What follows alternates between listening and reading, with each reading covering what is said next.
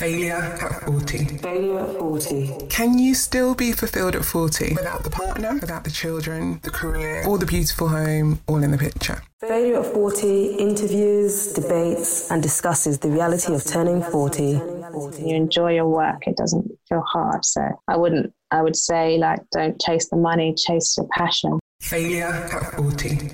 I wish somebody had told me that we create our reality as well. So like how we think really, really affects how we feel. Failure at 40. Failure at 40 challenges the notion of failure and redefines what success looks like to you.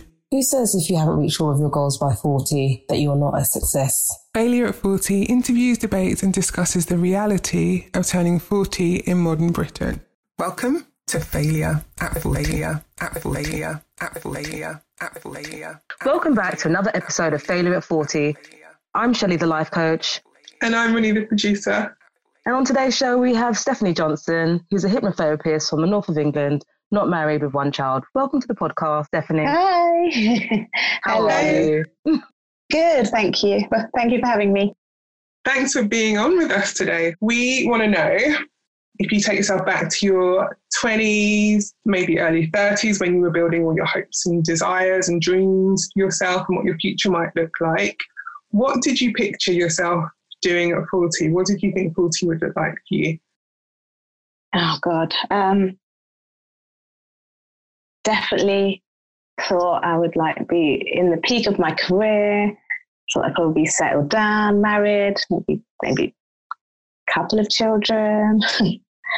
40 seemed so old when I used to be around my 20s. I used to think, 40 was years away and really old, and yeah, it's completely not where I am. And now it's around the corner. Yeah, exactly. Doesn't it come really quickly? Oh, yes. How old are you now? Nearly 39. And tell us a little bit about your background and where you're from, what kind of household you grew up in, what kind of things informed how you thought about turning 40 or your life in general. So I'm from South London. So I lived with my mum. My mum and dad split up when I was really small. So it was mostly me and my mum. So when I was young, though, I didn't really know what I wanted to do. And I kind of followed in my mum's footsteps in like admin roles. I was an only child, so I loved just being out and socialising.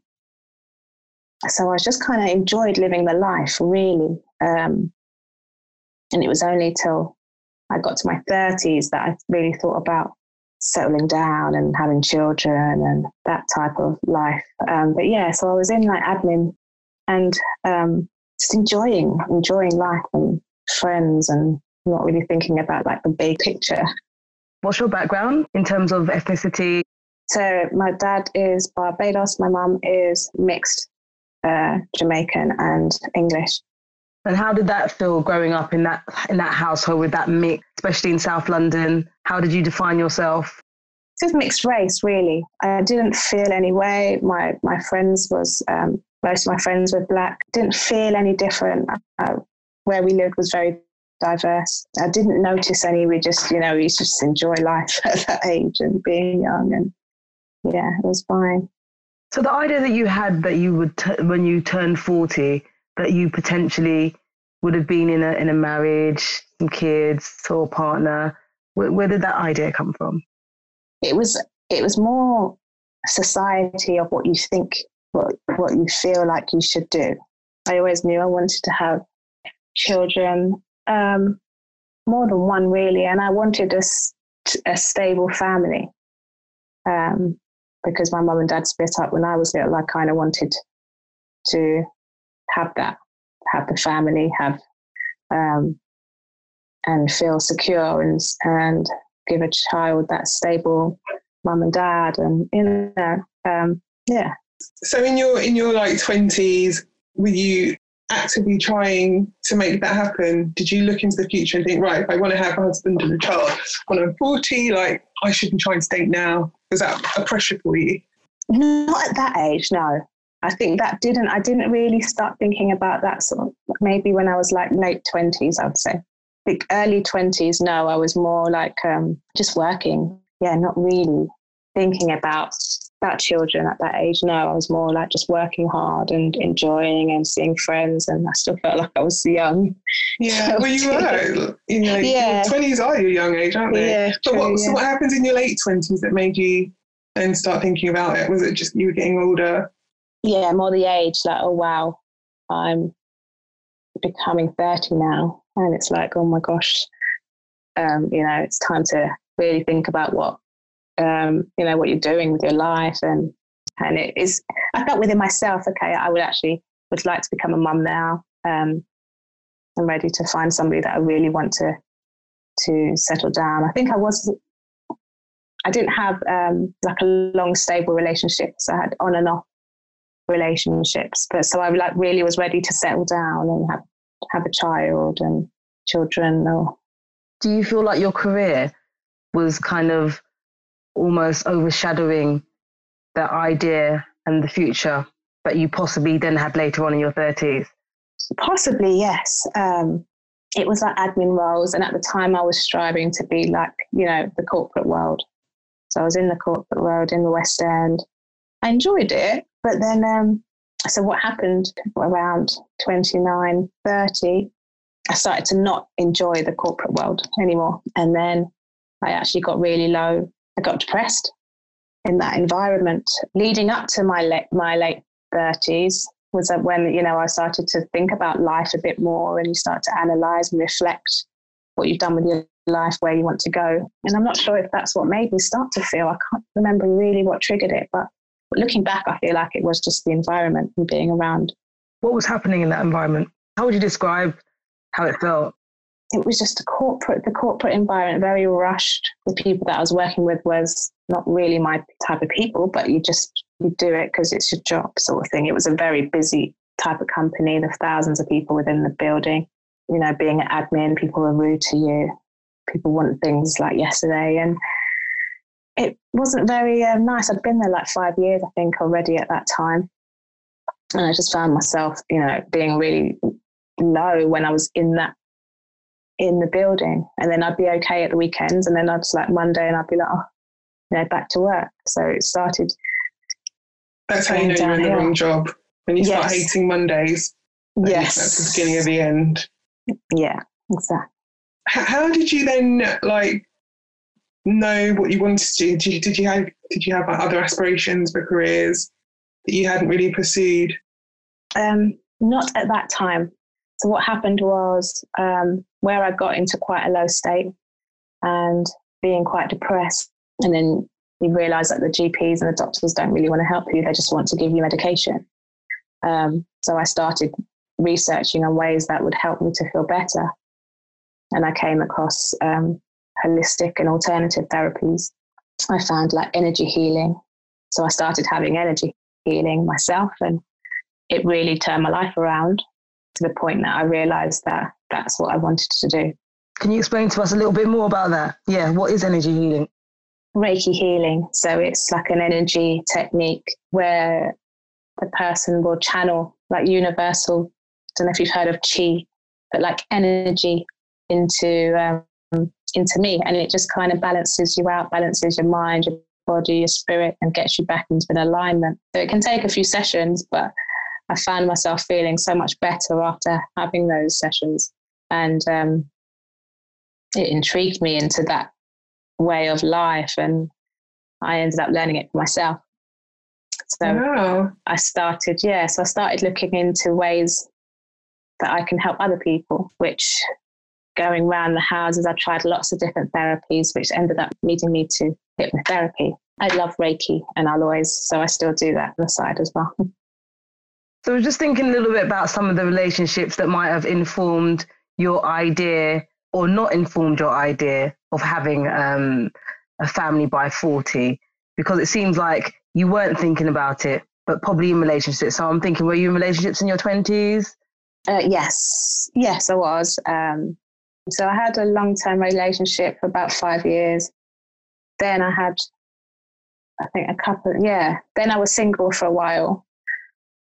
Then during my times of feeling a bit low, I met I met someone who was a kind of like a friend that I've known from back in the day. So we became friends, which turned into a relationship. At that time, I wasn't in the best of places. So looking back, it probably wasn't the best idea. That relationship ended up, he was my child's father. It didn't end in how I wanted things to be when I was 40 and had children. And, you know, I wanted that family life. I waited until I got to that age. I was 32 when I had my son. Do you feel like when you were in sort of like a low place that you maybe attracted people similar to how you were feeling? Oh, definitely, yeah. Yeah. Looking back, because I didn't understand it at the time, really, but I know now that you attract how you feel. So you attract kind of, you know, and when you're in that kind of state, you're not making logical decisions. So you're kind of feeling a vulnerable place in a way, really. So you described wanting to have a situation that made you feel secure. I remember you using that word in particular, different to what you had when you were growing up, you said. So tell us a little bit about your life growing up and what about that particular environment made you want something different for yourself? So growing up, when my mum and dad was together, again, it wasn't the best. My dad was very aggressive, and I remember feeling fear a lot and scared of my dad a lot. I wanted, you know, you want to do different to how you had. I never felt that from my mum. I was very close to my mum, but I probably made my mum my whole world. So yeah, so you want to give your child that stable mum, dad, that they feel loved. So what you learn and you realize isn't the right thing, and how it's affected me being a bit insecure and being a bit fearful and not really liking confrontation. When it's the time to have children myself, I wanted to make sure that I was old enough, and, you know, doing it when you're older, you'd make better decisions, you'd have, you know, more of a stable life to give them. But yeah, you realise that these type of things still doesn't plan out how you want it, really. And how would you have described your ideal husband? You know, someone that is kind, loyal, loving, fun. You know, I love laughter and to have fun and not take the pee, I'm allowed to say, you know. Have you met anybody like that on your journey? I have. When I was younger, so I wasn't really ready to have children at that time. So like early 20s, you know, I was in a relationship for 5 years and he was great, but we just kind of drifted apart. And, you know, there are good men out there too. Do you think there were any expectations put on you, be it by yourself, your family, your friends, of the things that they expected you to have, whether it was to be in a relationship, whether it was to have a really great, nice car, house, career? What do you think was put upon you? I remember feeling a bit of pressure, not so much from my mom, actually, a little bit. So when I was getting to like late 20s, like, when you're going to have a child. So yeah, did feel a little bit of pressure, but I wanted it was for that myself. From your mum? Yeah, mum, families, like my aunties, a bit.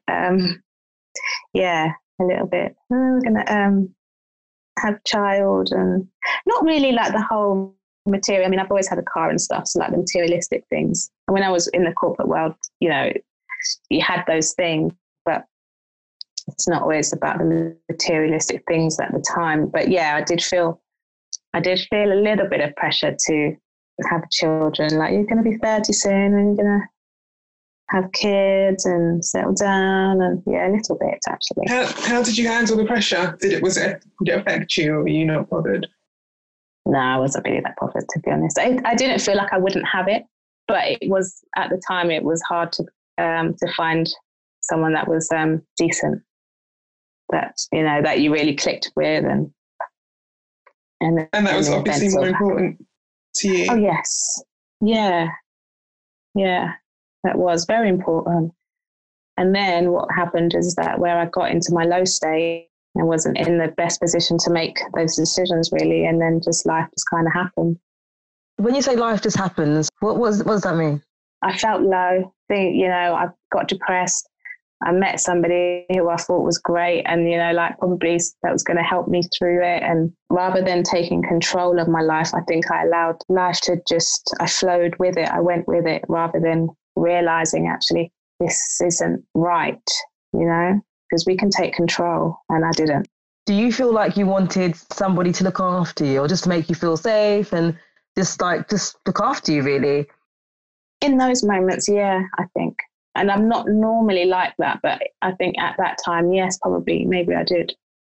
And did you think that you could see that person fulfilling some of the vision you had for yourself by the time you turned 40? So if it was your little one's father, then potentially he might have been part of the vision? When I first met him, yes, definitely, yeah. And how would you have described that relationship?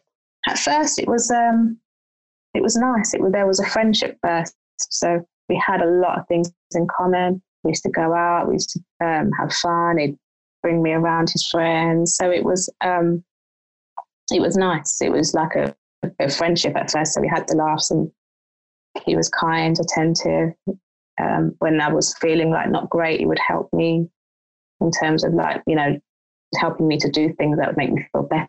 And so kind of what you would want in a beginning of a relationship, and the friendship part of it, yeah. Were able to turn your career around. So you hated your job, realised it wasn't working for you, luckily discovered this new world of energy healing and became a hypnotherapist. Were you able to do the same things in other areas of your life, like turn around maybe your relationship situation? How did you figure that out?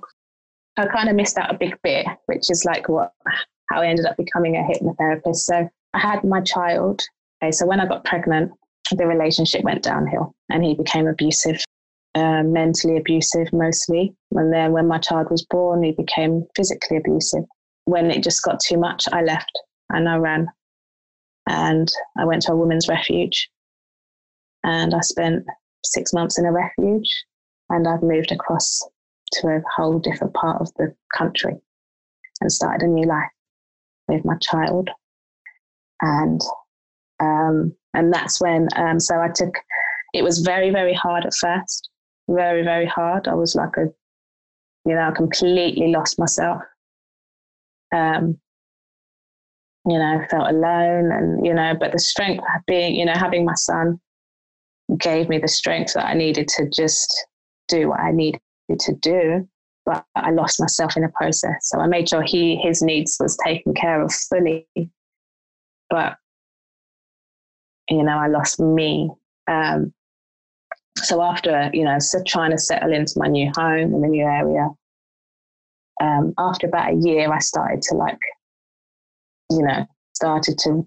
think I need to do something with my life. And I started studying again, and some friends supported me, and I started learning NLP, a lot of mindset stuff. I was into the law of attraction and trying to change how I thought. And I studied and I learned loads of different, The Secret. I watched it all. And then I ended up finding hypnotherapy. So then, I studied for a year and a half in hypnotherapy. And literally changed my life around. And now I am who I'm meant to be. I love where I live now. I'm near the country. It's beautiful. It's great for my boy. But it's been a long journey. And it took a long time to get myself back. So, but I do believe that it's all happened so that it's happened for a reason. And I'm stronger now, and I'm a better person now. And I know boundaries. I've learned that we create our own reality, which was a bit of a bitter pill to swallow, but we create our life, and very spiritual now. How does that affect your vision of what you want for 40? Because you're not 40 yet. You seem to have navigated a lot, grown through a lot. So has that changed what you'd like for yourself? I'm single, but I have hope that I might possibly meet somebody. And if I don't, I don't. At the moment now, it's just making sure my son grows. He has what he needs. I work from home, so I'm able to be there for him and give him that love and nurture that he needs. And just expand on the business a lot so that I can provide nicely, comfortably. And yeah, I would love to be settled. I realize, you have the vision in your head, and I'm more of a go with the flow now. I don't, the vision, what I did want. I just want to, I think a big word for me has always been freedom. I want the freedom lifestyle for me and my son. Whether that comes when I'm 40 or not, it's absolutely okay, because I believe in divine timing. So I'm okay with how things have worked now, and I know I'm in the right direction. So just staying on the same line then, same thought. So what does life look like now for you at 40? Well, not at 40, but life for you now. In terms of what do you do now? Describe hypnotherapy to us a little bit more. How do you feel about yourself and your lifestyle now? Are you happy? Yes, I'm happy. Hypnotherapy, I'm a solution-focused hypnotherapist, so we focus more on the future and the solution. So I don't really go into people's pasts and bring up triggers for them, because it's not always helpful, believe it or not. So it's more goal orientated. I'm quite an empath, so I didn't, to be honest, want to be able to sit there all day and listen to people's bad stories. I want to take them from where they are in the present and look to the future. So how they want to feel, where they want to go. And we work on that part of it. And I work the school hours, and so I can pick my son up from school, which is important to me. And we've got a nice life. It's been a bit hard with all the lockdown stuff, but there's lots to do for the children around here. There's lots of greenery. We go to farms and we do that. I really live that kind of life, So it's nice. I'm happy. I would like to meet somebody, but it's really more about him and giving my son that kind of. I realise how important it is for a child between the years of 0 to 7 and what we give them and feed them, their minds. So I really wanted to make sure that he knows he's fully loved and he doesn't see things he shouldn't see. So I'm quite mindful of that. So he's the most important one to me right now. I'm happy with how things are now. You were just saying that your son was, I guess, what motivated you to get yourself out of that situation.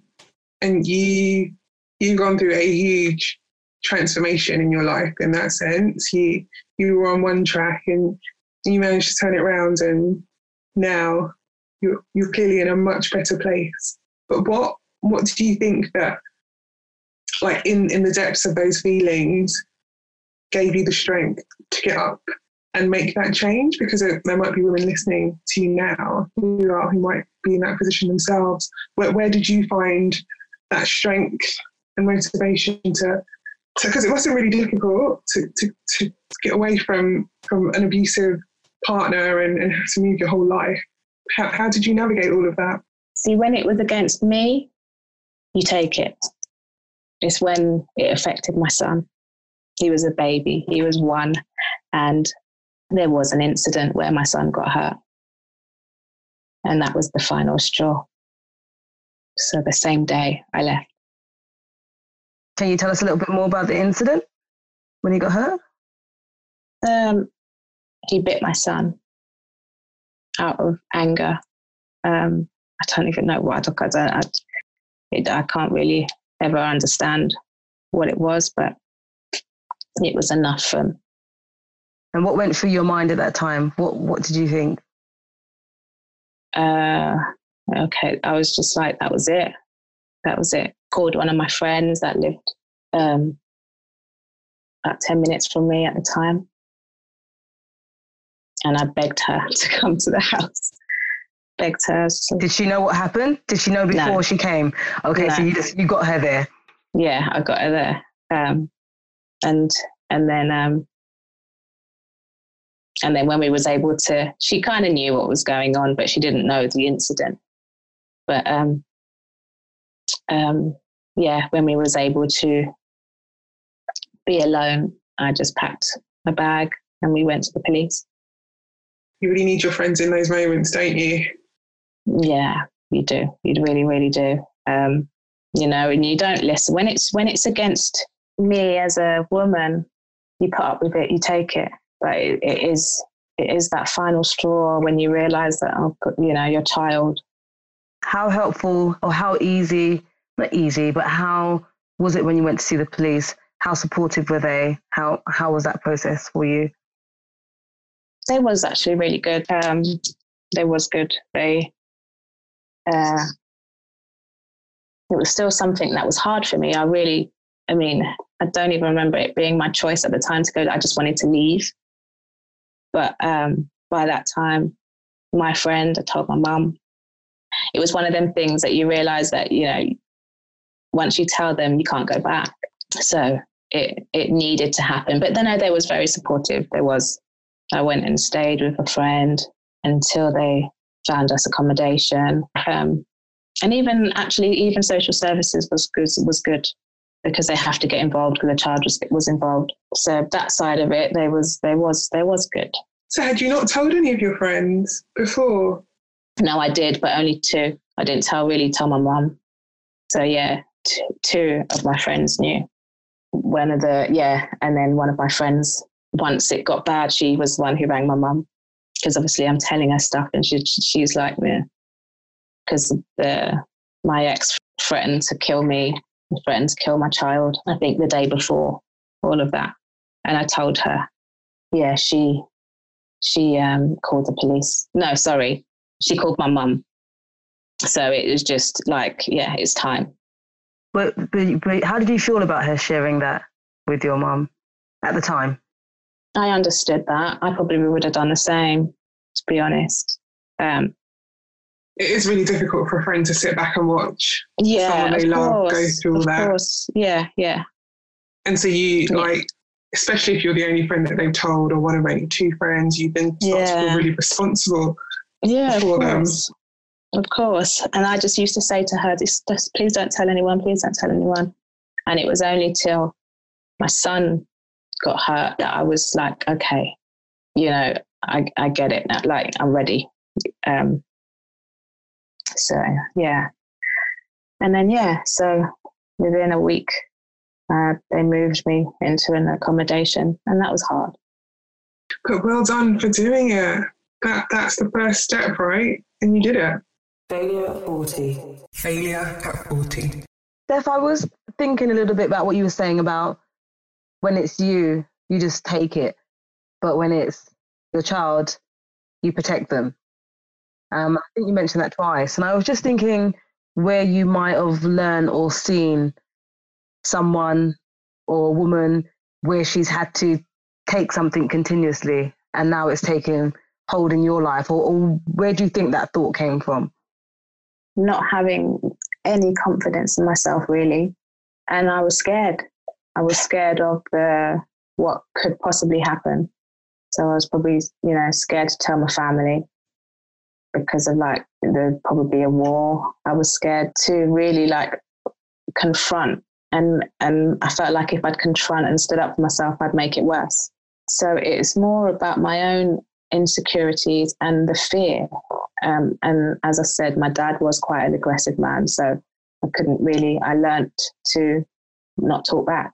And that kind of stayed with me, the confrontation. I've never liked confrontation. And then obviously I had a child. So the minute I say, oh, that's it, done, I then have to hand my child over. And I didn't trust him with my child at that point.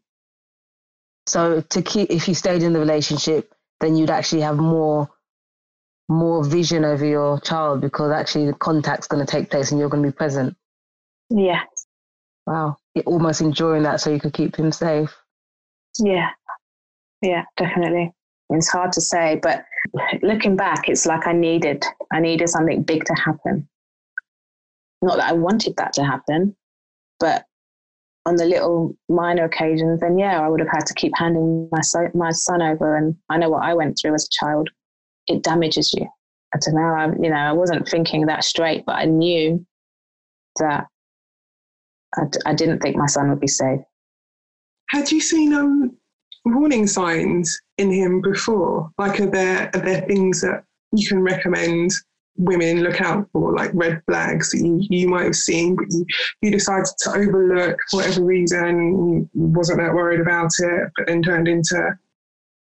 You get that gut instinct. I do remember having that feeling, that gut feeling, and I ignored it because I was low and I wasn't in a good place and I didn't trust myself at the time to, you know, when you get that gut feeling in your belly, and we always ignore it and then regret things.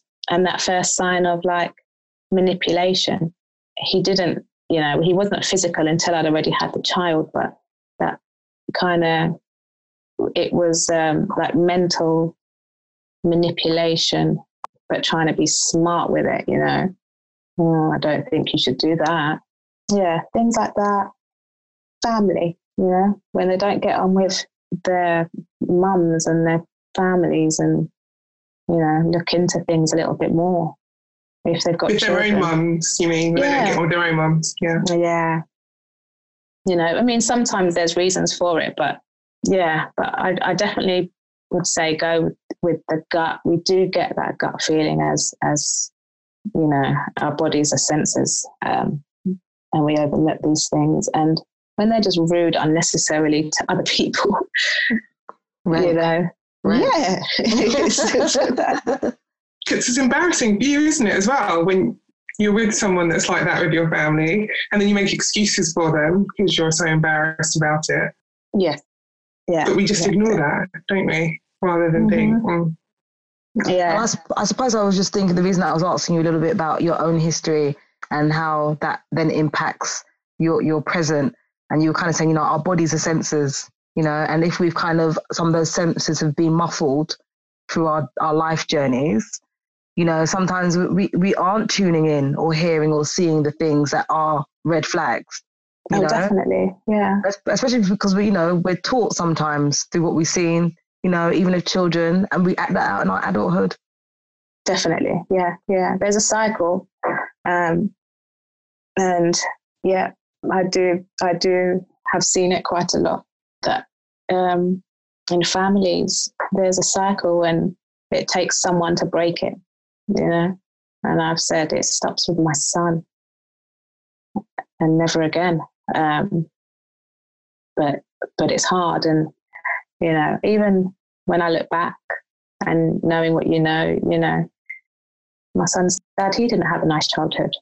He didn't know how to love. Doesn't excuse it. But you can understand if they don't get the love when they're children, you can go either way sometimes. So would you have described him as the sort of person you thought would have this in him at the time when you were with him? Not at first, no. If I'd have met somebody like that now, who I am today, I may have noticed it, I may have seen it. But then when you're stressed and you're down and you're depressed, you don't have the intellect to make good decisions. I may not have seen it, but at the time he was lovely. He was good to me. And I think this is one of the things for women to think about when they're vulnerable and you feel like you need something, but you can't put your finger on what the something is that you need to make you feel better. Someone comes along and they feel like healing, you know, at that time, right? And you realize actually they can just see that you're vulnerable, you know, possibly sometimes. And I think a lot of us, you know, myself included, you know, you feel like you're missing something and then something comes along that seems like it could be the thing you need, you know? Yeah, definitely. And actually it's just another vulnerable person who's found another vulnerable person. And actually they need you more than you need them, you know? Quite often. And like you say, it's this learning journey that we go on. And it's only as we get older that we realize, this is that.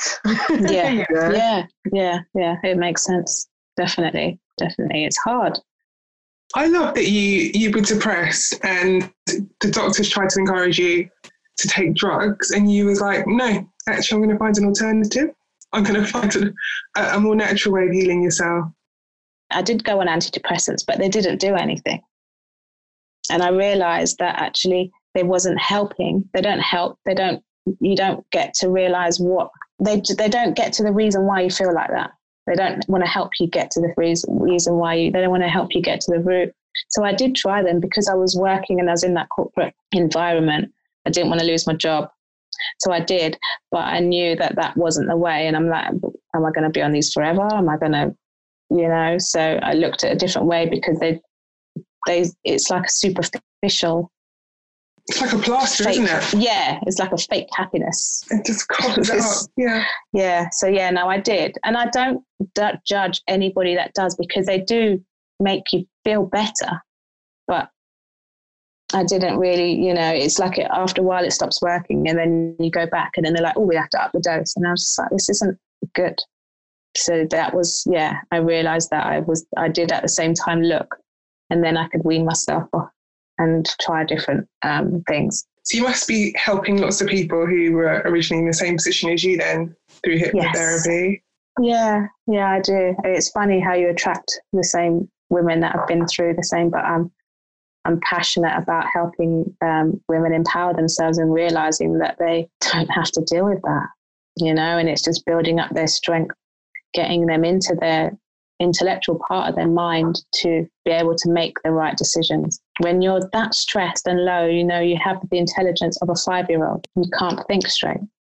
And that's just people that are like in severe stress mode, So it's hypnotherapy basically rewires the mind, rewires the brain into the positive suggestions, into thinking more logically and positively. So we call it trance. So it's like hypnosis, but we call it trance. But it's a natural thing, and we go into it quite a lot naturally. If you drive from one place to another and you don't remember the journey because you kind of zone out, or So it's just that, really, like a daydream, and you're in a relaxed.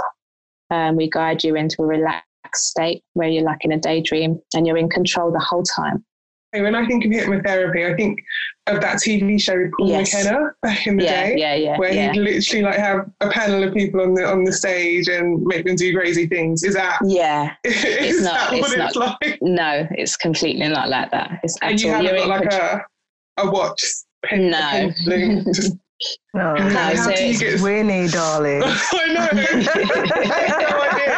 I didn't even know it was an actual therapy. I thought it was just like a party trick. It's clinical hypnotherapy, and it's completely different. So what Paul McKenna does is like stage hypnotherapy, stage hypnosis, and it is completely different. And the people that is more for entertainment. This is really good for clinically depressed, for stress, anxiety, and loads of other things as well. Does it work on everyone? Yes, it can. Does it? It can. It can. Yeah. So it's just we do psychotherapy. The first half of the session we'll talk and find out what your best hopes are for going forward, and then we work on that. We talk about that, and then we take the positives of where you want to be, and we put that into the positive suggestions that we feed back, and we just give you a nice relaxing story and give you some nice change. You can our brains are soft. We're able to rewire the brain, and our brains are we call it neuroplasticity, where we can rewire the neurons and change. So you don't have to stay low and depressed, and bring a nice positive change. So interesting. It's so interesting. My gosh. And do you find that you're getting your client base is growing, and how are you growing that? Where are people finding you? So I was in a nice little clinic, which was great, but due to lockdown, obviously that closed. I've moved it online, and I slowed it down a little bit because obviously I had my son at home. So it's just branching back out online, but it's slowly picking back up again. So it's okay with, online social media. Yeah, no, it's nice. It's fun, and it relaxes me when I do it as well. So it's becoming less airy-fairy. I think people are a lot more comfortable with these things now, whereas maybe 10 years ago you would have been looked at a bit funny because Oh yeah, you're saying definitely. those. I love all the airy fairy stuff, to be fair. But yeah, no, it's definitely not. It is becoming more recognized now. So that's really good because it does really, really help. Are you finding you've got lots of young people coming to you, or is it an older? It's across the board, you know. I've got lovely old ladies, and I've got some young people. I've got actually no, I do have two men. So yeah, it's mostly women. It's mostly women, but it can be all ages because an old lady coming to me because she bites her nails, you know. So it could be you can come for all different things as well. But no, I love it. I'm really, you know, I feel that I'm helping, which is I feel like I'm where I should be now with my passion and helping people. And have you ever had a chance to talk about the things that you've been through? No. No, like maybe more like therapeutic or in a way where you've been able to, because it sounds like you're able to help a lot of people. And I wonder how you're able to manage what you think, what you feel, and what you've journeyed through. I don't really talk about my story to my clients because I don't want to overshadow where they've been. But I do say it to them as in that I can relate, I understand, and I've helped many people that have been where they are, sort of thing. But so you don't get a space for you anywhere. We all have to have, every therapist, hypnotherapist has to have like a supervisor. So that can, so where you can offload and where you can, if you have any tricky clients or, once a month I will have supervision. So yeah, I can talk about it if I want to, but I feel like I'm all talked out really. So I'm kind of good, but it's actually good to get to a place, like I haven't really told it like my story like this. And it's nice to be able to talk about it now without the emotion getting involved anymore. Is that part of healing? Yes, I had to do a lot of healing, definitely. But it's good, and it's I think I've finally got to that stage where I can tell it and help people in this way as well, you know. So yeah. Amazing, powerful lady. You know, we all go through so much different journeys and trials and tribulations in life, you know, but to be able to live it and then want to help other people so that actually they can heal and recover from it, you know, is even more inspiring to me, definitely. You know, it's very inspirational. It's definitely something you should definitely commend yourself for, you know. It does take a lot of strength. Looking back at where you are now, Steph, and I guess maybe the last 20 years, what advice would you give to your younger self? What would you go back and tell your younger self to do? Follow your passion if you know what you want to do. Know your boundaries and follow, like, you know, that thing that you're good at when you're young, make it into a passion. Follow what you're good at. I always wished that I knew what I wanted to do when I was younger, to really do what you love. So it's taken me a long time to get there. I wish somebody had told me that we create our reality as well. So like how we think really, really affects how we feel. And our words are so powerful. You know, I used to put myself down a lot and not feel like I was good enough, to strive for more, to strive for bigger and better. So I kept myself small, really, just following in my mum's footsteps, sort of thing. So being in a job where you when you're passionate and you're aligned with what you're supposed to do, things just flow better. You know, it doesn't feel hard. When you enjoy your work, it doesn't feel hard. So I would say, like, don't chase the money, chase your passion. Well said. I love that. Absolutely. Thank you. Yeah, you're welcome. You've been a marvelous guest. Thank you very much. Oh, thank you so much. Thank you. It's been really good and refreshing and enlightening for me to tell my story with, and realizing even now that I've moved, because sometimes it was still hard to talk about without even getting emotional, you know, because it's part of our story. So yeah, it's good. So thank you. Failure at 40. Failure at 40. Failure at 40. Failure at 40. Failure at 40. Failure at 40. Failure at 40.